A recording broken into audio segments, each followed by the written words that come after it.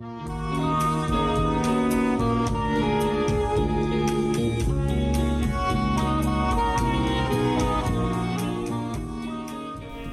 Ratcliffe again with Reducing Crime, a podcast featuring influential thinkers in the police service and leading crime and policing researchers.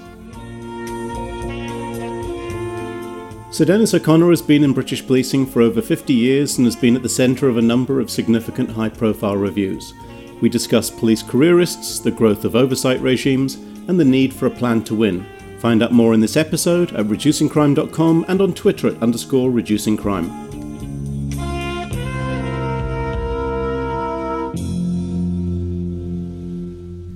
Hi, before I get to this episode, I'd like to quickly tell you there are still a few seats available for a 3-day training program I'm facilitating in September 2019.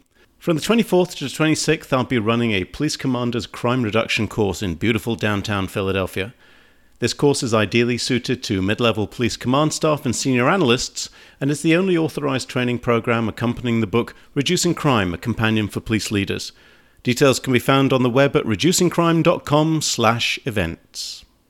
Sir Dennis O'Connor has been a stalwart of British policing since the 1960s. He started as a copper with the Metropolitan Police in East London, rising to Assistant Commissioner where he led the development of strategy following the Stephen Lawrence inquiry. He took over as Chief Constable of Surrey Police in 2000 and a few years later joined Her Majesty's Inspectors of Constabulary. In 1996, Sir Dennis was awarded the Queen's Police Medal and he was knighted by the Queen in 2010 for his services to policing.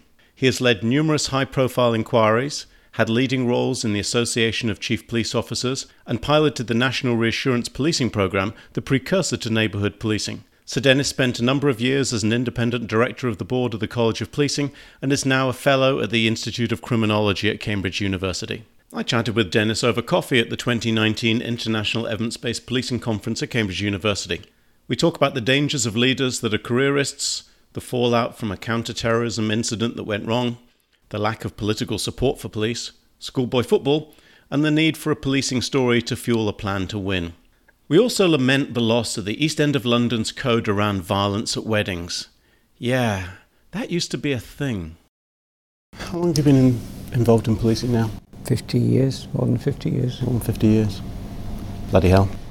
You and Chuck Ramsey are the only people I know who have been involved and still involved in the job 50 years. It's a reduced involvement now, but I see quite a lot of what's going on. Even though it's a reduced, you say it's a reduced involvement, it doesn't look that way, because you're marking theses here at Cambridge. I mark theses, and last night we saw the Commissioner. I know Cresswell. We're caught up in the Lawrence inquiry, for example. So I do know, quite a few of the people in the business. So yes, I'm involved, but I'm one step removed, which in some ways, if you're a mission person, you like to be right in there. You're a hands-on guy, aren't you? Mission people are hands-on. Are there any other type in policing? Oh, I think there's a mix. I think potentially, and not saying it because it's me, potentially mission people are the people that are going to break the case. They're going to literally crawl over broken glass and they will get there. And they're great. The thing is, you have to care for them because they care a lot, they can absorb too much pain and the police service can put too much on them. And they don't end up quite like Hieronymus Bosch, or something like this, all with terrible hang-ups and in a terrible state, but they are susceptible to making themselves ill almost because they care so much about the results. It makes for great television drama though, doesn't it? Well, it does, because they're always pained, aren't they, in some fashion? Pained and flawed and flashbacks and all that sort of stuff. That said, some of those people have been the very best people I've worked with, the people who always get a result on homicide, the people who in counter-terrorist and other roles work hours that are almost impossible to imagine. But not everybody is like that. And if we just had those people, I think we'd all go nuts because they are so intense. So we do have people who are less intense, who turn up for work, do a bit of a good job and go home. And then we do have some people who don't care. They're dangerous in the police, because if you don't care in the police, you really are in the wrong business. If you can't empathise, even with your own colleagues, let alone with the public. So I think it's a mix. I think that's a great way of putting it. I mean, I joined the police cadets 35 years ago today. And, over that time, I think it's the people that don't seem to give a shit, are the people that have felt like they're the most destructive. Yeah. So what are you doing here? Yeah, my greatest concern in senior or other roles is when those individuals become senior. And if they're senior and just careerists, there for their own glory, and they're dealing with politicians who don't care, and there are quite a few politicians who really don't care that much about issues, without naming names. Now you have a toxic combination with the people who work for them, because you don't join the police to get rich, you join to be at least in part for a mission that it's a mission literally to die for. And if you can't be inspired by the people, that they're good people that you're working for, it's a real problem. And it's been a problem in the UK in the last few years, because I don't think a lot of police officers think that some of these people care very much, and I think they're right. Because they won't take risks and because they won't support the troops? I think there's an awful lot of pressures in the UK, because the way it's regulated, to take great care with risks you do take, because it's very likely to get exposed.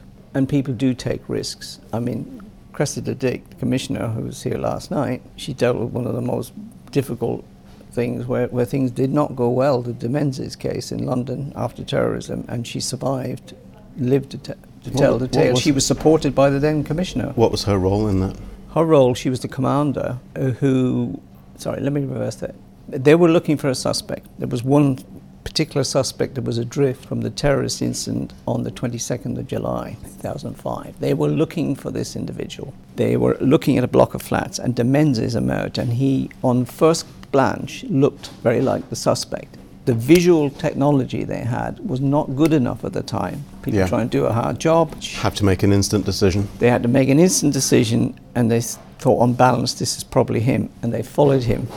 And it all went all the way down into the London Tube, where he had a bag, he'd been looking backwards and messing about. They read lots of things into this. Confirmation bias, you see what you expect to see. Exactly. And come a moment on the Tube where he starts to undo everything, and they make a decision, I think he's going to do it, and they shoot him. And she's in command on the whole process through that. Now she, to be fair, did say, stop him before he got to the Tube. But he was just slightly too far ahead and too far on. They didn't want to start shooting with other members of the public around. Yeah. You can imagine what happened when they found that, they had got the wrong person. I can't imagine anybody involved. Well, I think the technical phrase for it is shitstorm. She was in a shitstorm, and I remember seeing her during this period, and she was personally very resilient. A lot of people, because of the media, were descended on her like wolves.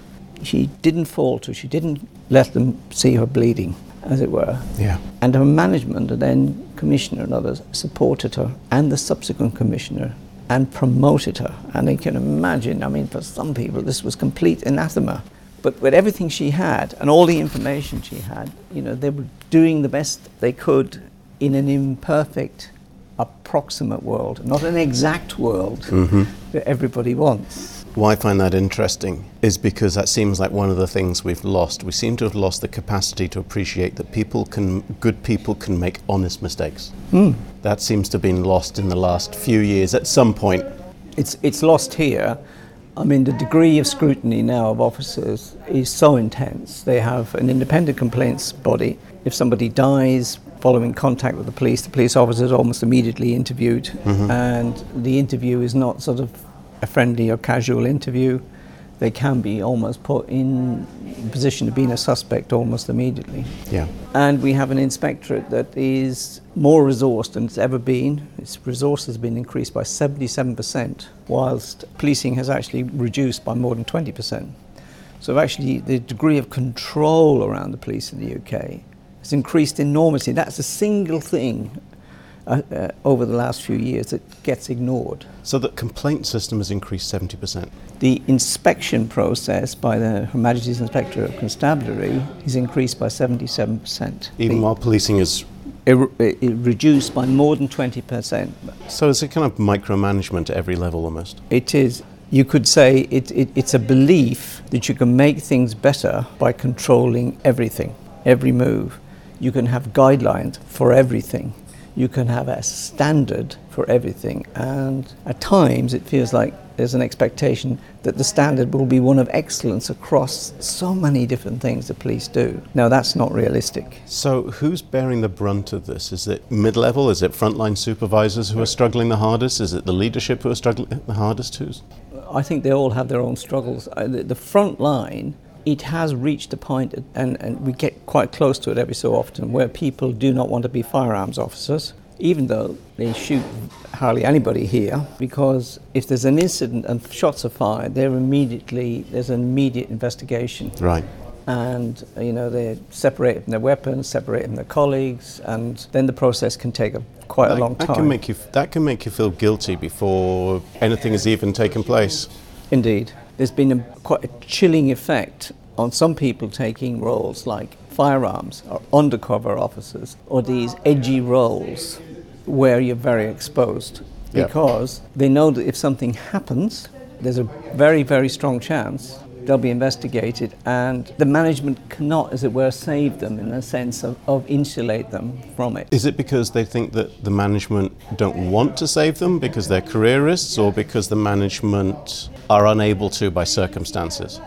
I think the management are unable to, but I'm not sure the officers, on the frontline officers, understand that. Right. They don't understand all these structures and all their ramifications and the constraints around them.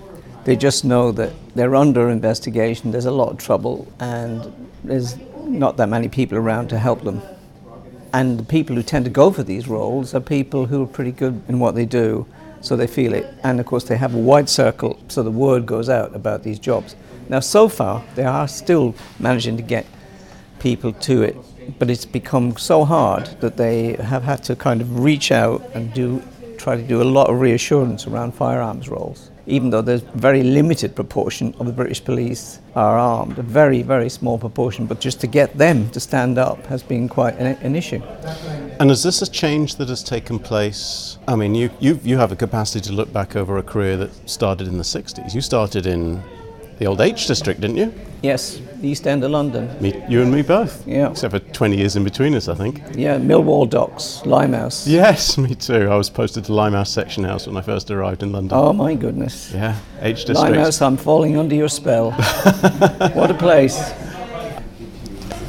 And at that point it became a little too noisy in the cafe, so we relocated to a bench outside to enjoy the brief half an hour that constitutes the entirety of a British summer. Yeah, so, where are we?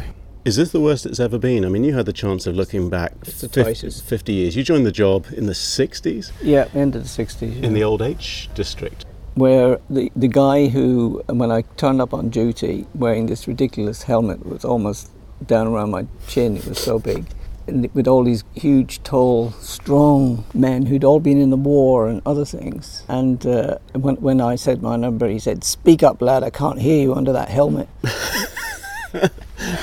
And there was kind of almost an attitude, wash that boy and bring him to my tent. I mean, I was so young compared to everybody else there. It was an environment full of dockers. The pubs opened at 6 o'clock in the morning. And we should say this is Limehouse in the East End of London. Yeah, now Canary Wharf, where everybody makes millions and millions, and this was the old docks. I remember it just before then, so because I went to Limehouse as well in 85, and it was just before all this growth, and it was still East End. Twilight, the twilight of the docks. That's right. It was the twilight of the docks, and I think it still looked like the long Good Friday, though. It did, and there, generally speaking, wasn't a weekend when there wasn't a good wedding, and a lot of violence, or the use of shotguns or machetes, because there was a lot of restaurants around there, and we took it in our stride. But there was a kind of a code that violence would not be used, that extreme violence on the police. That was the code. That was understood between all the parties. So they would have their weddings, they'd have their funerals, they'd have their fights. We would turn up to mop up. But generally speaking, if rules were followed, the police would stay standing. But the big thing about it then was, I think that there was a more benign regard for the police in general, in the media and from government. It didn't last very long. And that over those 50 years has changed dramatically. But it was also the twilight, as I said to you, of the whole Peel approach to on-the-street crime prevention. So we'll come back to that in a second. Very different types of coppers. I mean, you talk about big blokes who were in the war. They were big guys who'd been in the war. They were physically very able. They were not, generally speaking, men of lots of words. There was a bit of a crazy mix. I mean, there was a couple of public school boys. There were these guys from the war.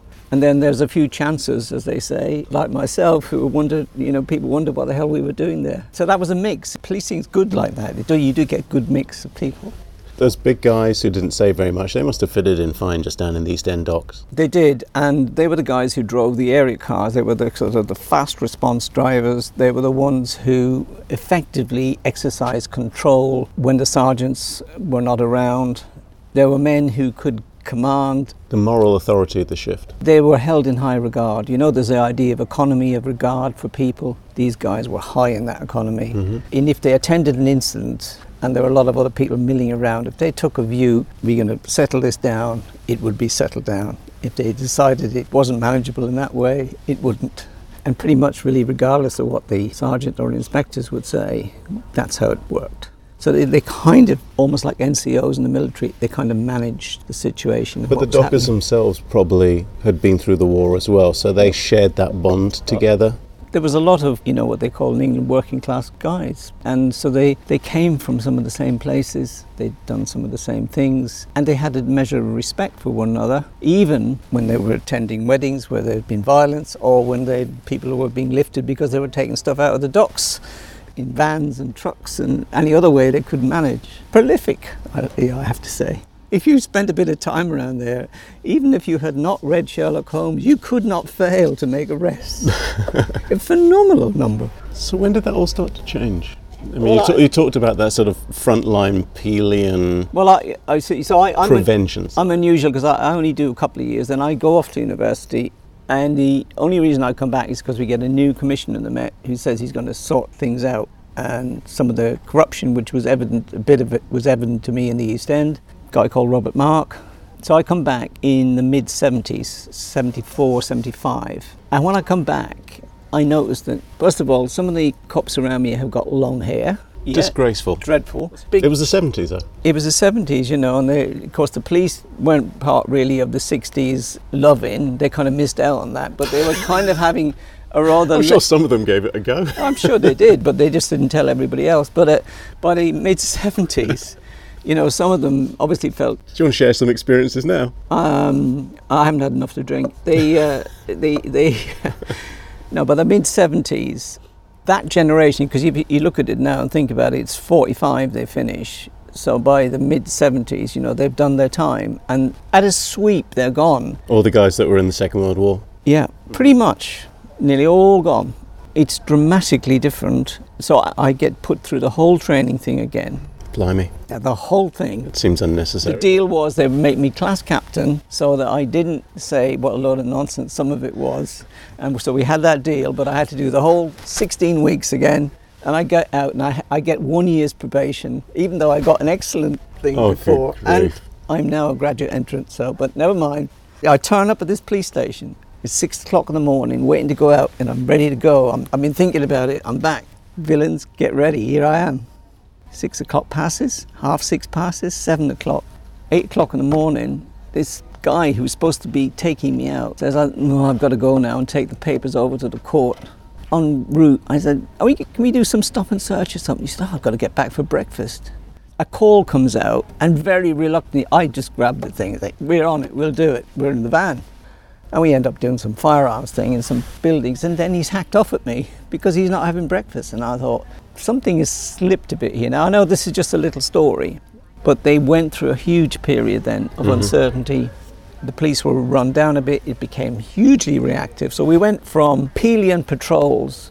When I'd first come in, if anything happened overnight, that was really bad. If anything happened and I'd missed it, that was pretty much nearly fatal. You were just going to get absolutely excoriated in front of everybody. Right. We went from that to people cruising around in cars and pretty much deciding what they were going to do. That was a transition, and it wasn't just in this little backwater. This was in Lewisham in London, South London. So quite a transition. And I think the police went into this very reactive thing in the 70s and 80s.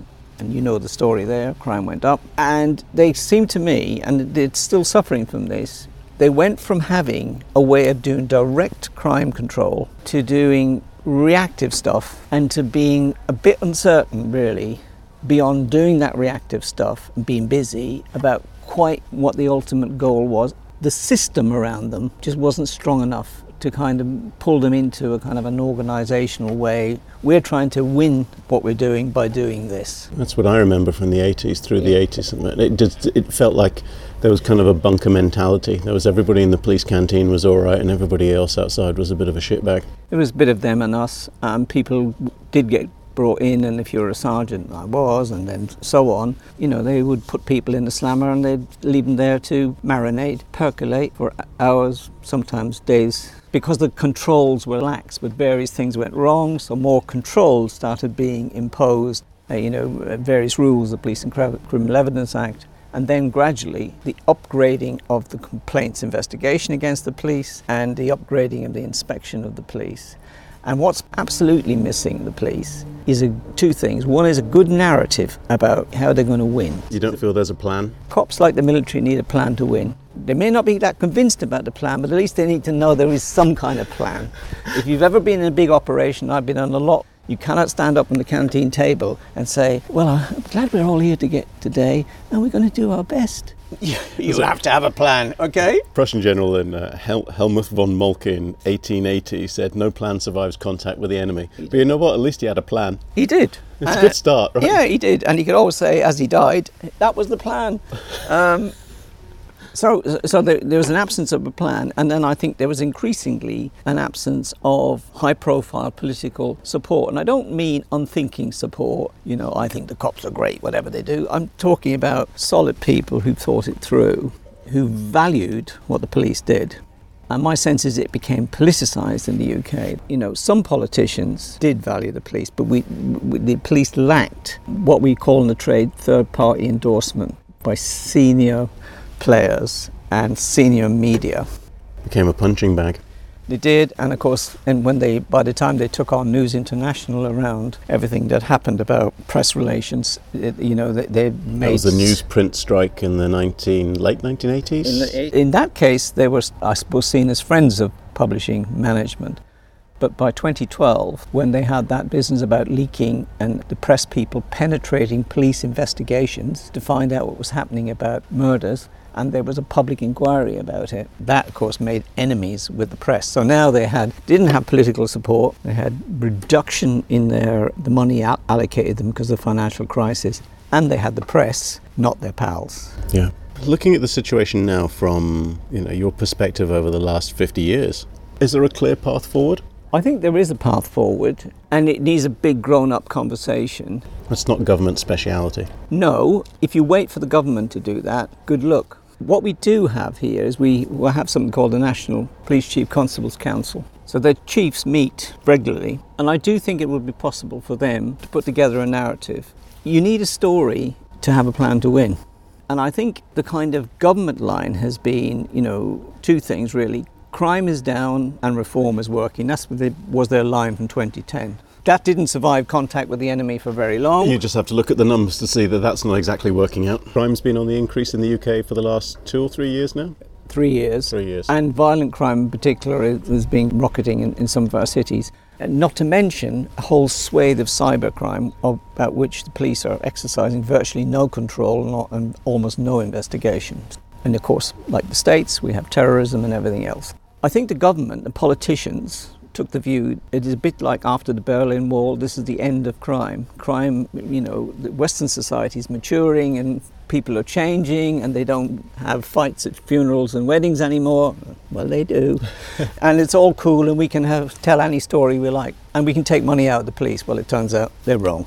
We need to reflect on that. I do not think protecting people, given people's tolerances now and expectations of protection of police, I don't think that job's going to get easier. I think it's going to get harder. So what does developing a narrative and a plan look like? It looks like this. First, point one is I think The police should tell a story that people can understand about the choices they have to make every day, because they would like, most of them, to do everything well. But when you have 98 different lines of business, if you look at a police command and control system, from antisocial behaviour through missing persons to terrorism, not everything is going to be done excellently. And the present government's assumption is that despite taking money out, I think in a way they've expected that everything can happen at this standard. That is ridiculous. It can't happen in any business, and it certainly can't happen to police. So I think there needs to be a story about we have to make these choices now, every day, and we regret them, but we're putting it in front of you because you, the body politic, might want to change that. You might want to change the priorities. You might want to put a lot more money in. These are the choices we'd like to be making in 5 or 10 years' time. But to do that, we need this kind of training, we need this kind of infrastructure, and frankly, we need this support about having priorities. Yeah. Because there is no business in the world, including the military, that can operate without priorities. It strikes me that there are 2 pieces to this that are going to need to be essential. It's the spreading of the message, because I'm on Twitter and I just see 2 We worlds. all have our problems in life. Yeah, I know, right? I follow some of left-wing academia, Yep. whose perception of policing is completely at odds with the police Twitter that I follow, Yep. which is good men and women, good blokes going out there, guys and girls heading out there doing a hell of a good job, not getting any refreshment breaks, doing overtime every single day just to try and keep on top of the workload. And these 2 stories are completely at odds with each other. It's as if we're talking about 2 different jobs. So that point about a story, it seems to be essential, because what one side is telling themselves about what policing is, it bears no relationship to what the other side is telling themselves about what policing is. Yeah, they are 2 bubbles, aren't they? Who talk to themselves largely. Yeah. Here's the thing. When I did rejoin, one of the reasons I rejoined was because this guy called Robert Mark became commissioner. And then started advertising tyres on television, didn't he? That's afterwards. Okay. Don't spoil the story. Robert Mark became commissioner. And I remember one of the biggest demonstrations around Vietnam, there were a lot, where they tried to take the American embassy. Now, the British cops were pretty restrained by any international standards. And their basic line was they would try and hug you to death, really, if they could. They do with a lot of people and some horses and things like this. Mm-hmm. But you would not get past them. You would not take the American embassy, even if they were thrashed and damaged and the horses. What Robert Mark recognised, you had to have a story around this. Now, I was at this demonstration, and one of the guys standing beside me was hospitalised and never came back to work. He was held by some Merseyside Maoists. We tried to free him, and they kicked him in the head, and eventually they did for him in normal terms. Yes, poor bugger. Yeah, and he was just one of the casualties that day. And Robert Mark's line was, at the media was, look, when the police deal with big events and big public order issues where there's a lot of emotion, they win by appearing to lose. Now, what he meant by that was, we will take some casualties to save symbolic buildings and big things. We will not let things fall, but we will not be forceful in a way that generates a huge upsurge of sympathy for people who are protesting and doing things. Now, you may think that winning by appearing to lose is a pretty poor line, and I have to tell you the front line at the time would like to win by appearing to win. Yeah. That would have been their idea. But the point was, he understood the need to have a story and communicate. A sympathetic narrative. Yeah, and it was one that caught the eye of the public and engaged people, not just left-wing academics in universities, but the broader body politic. And they warmed to it because they understood. And of course, he drew huge sympathy into the police.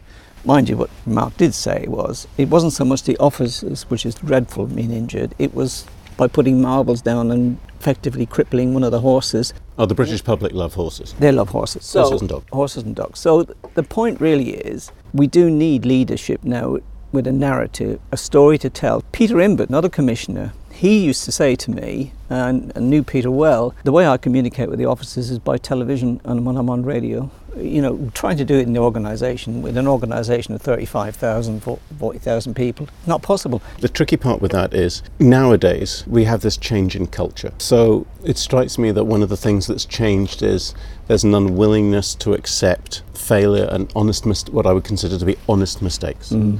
So now if you're winning by appearing to lose, simply the appearance of losing can come in for huge amounts of criticism because there's no honest mistakes anymore. Everybody's got a cell phone camera, we're videoing the police, and we're giving everybody a super hard time for that 3 seconds where they possibly did something that somebody has decided is slightly excessive in a 30-year career. I just don't know any other professions where you could put a camera on somebody for 30 years and everybody would behave perfectly for that whole period of time.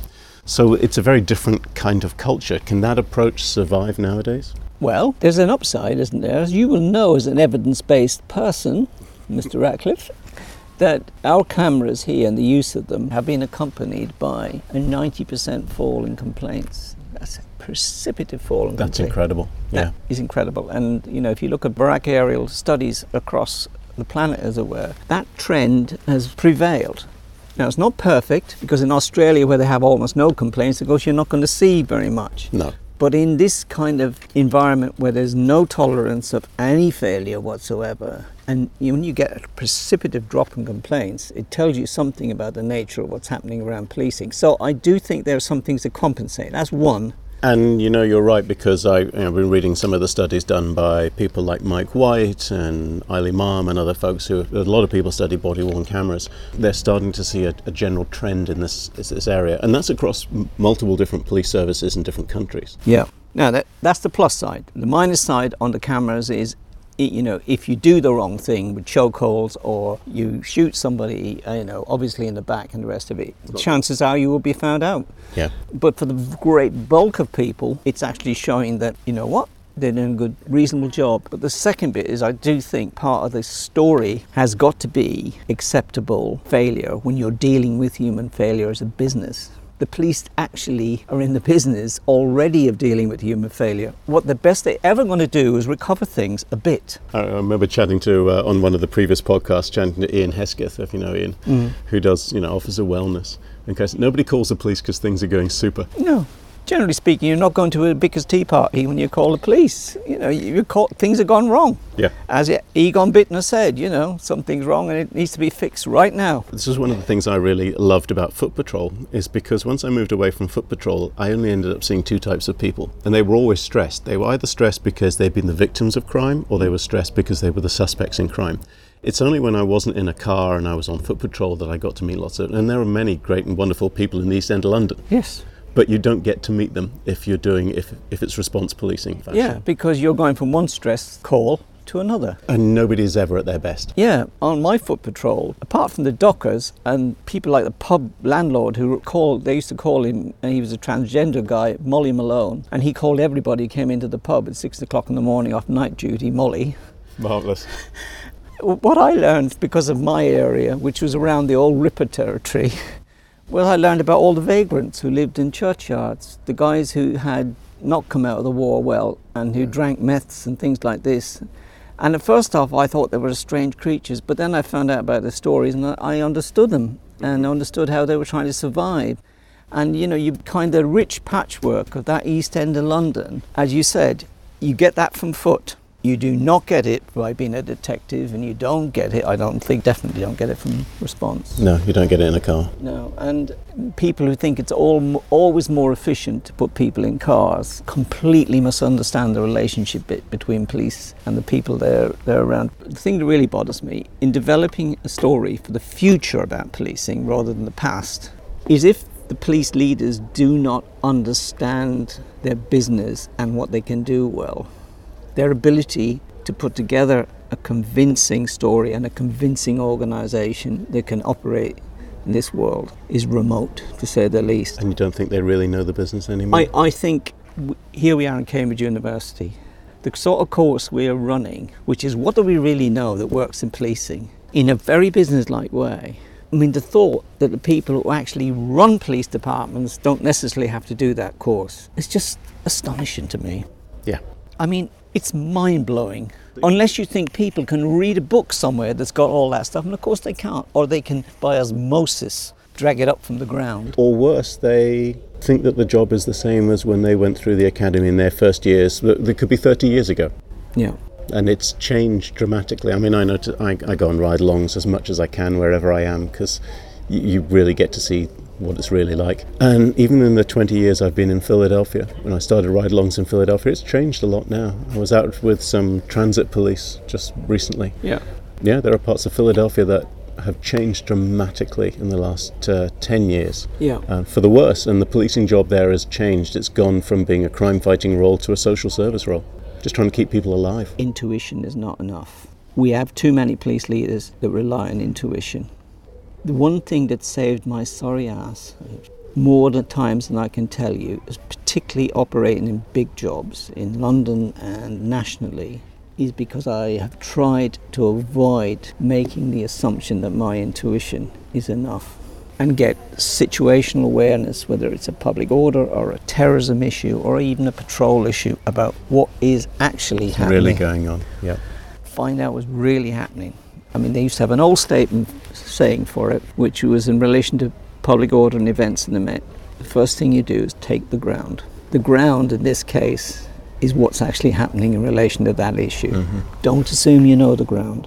That kind of gap for our senior leadership is so fundamental, because without that, whatever plan or narrative you have, you'll have people working on yesterday's idea that was probably irrelevant yesterday. So in terms of thinking about moving policing forward then, we need a good narrative and a good story. We do. Some clarity about what the role is, but also an acceptance that there's going to be failure and a realisation that if we don't fund enough things, then failure is going to be a part of the business.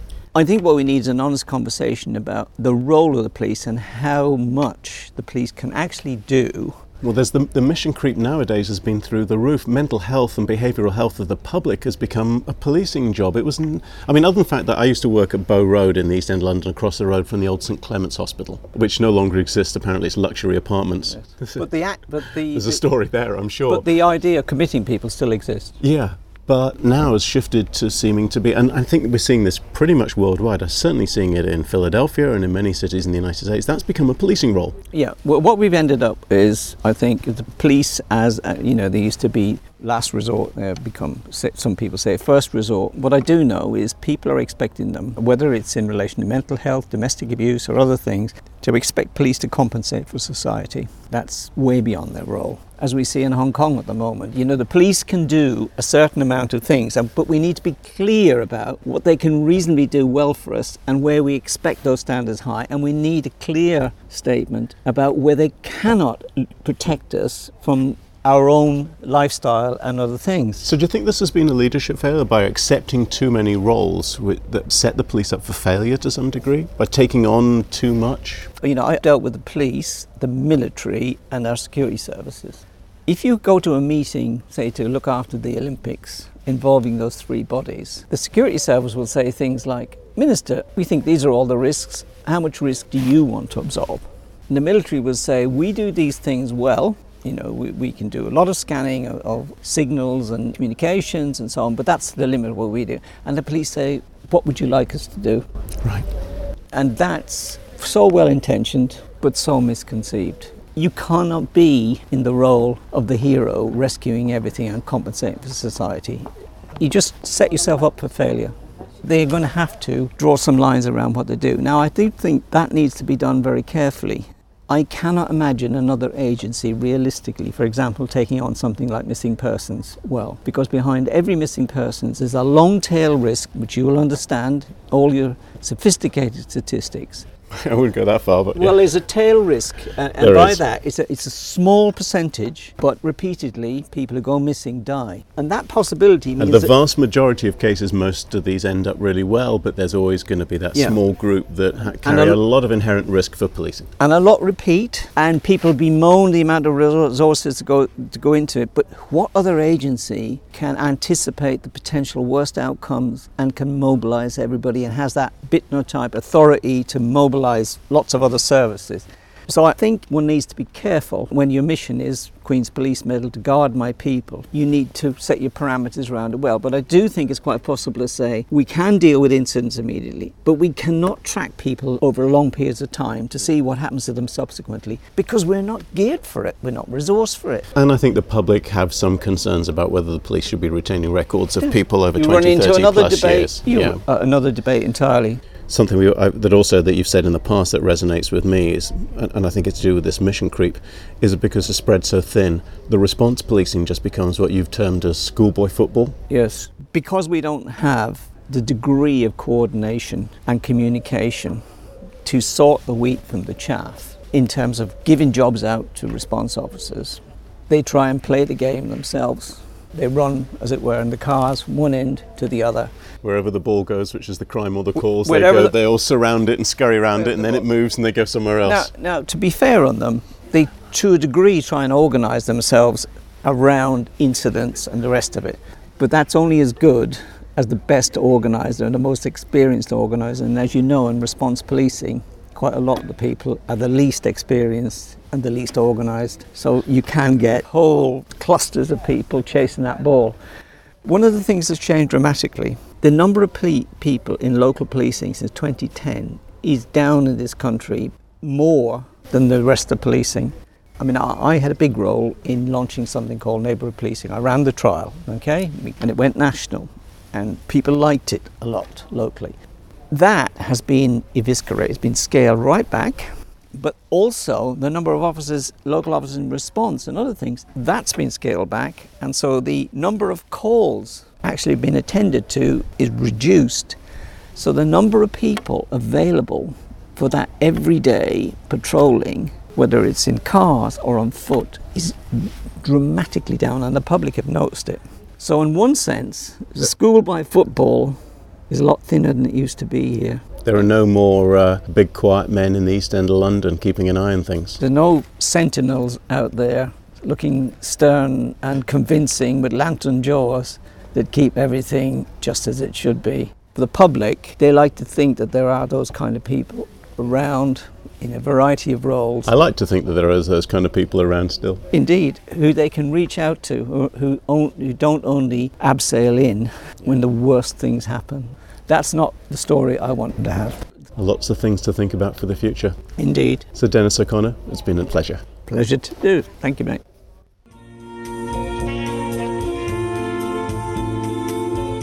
You've been listening to episode 14 of Reducing Crime, recorded in July 2019 at Cambridge University. You can find more episodes at reducingcrime.com or the usual podcasty places. New episodes are announced on Twitter at _reducingcrime. Don't forget the underscore. Be safe and best of luck.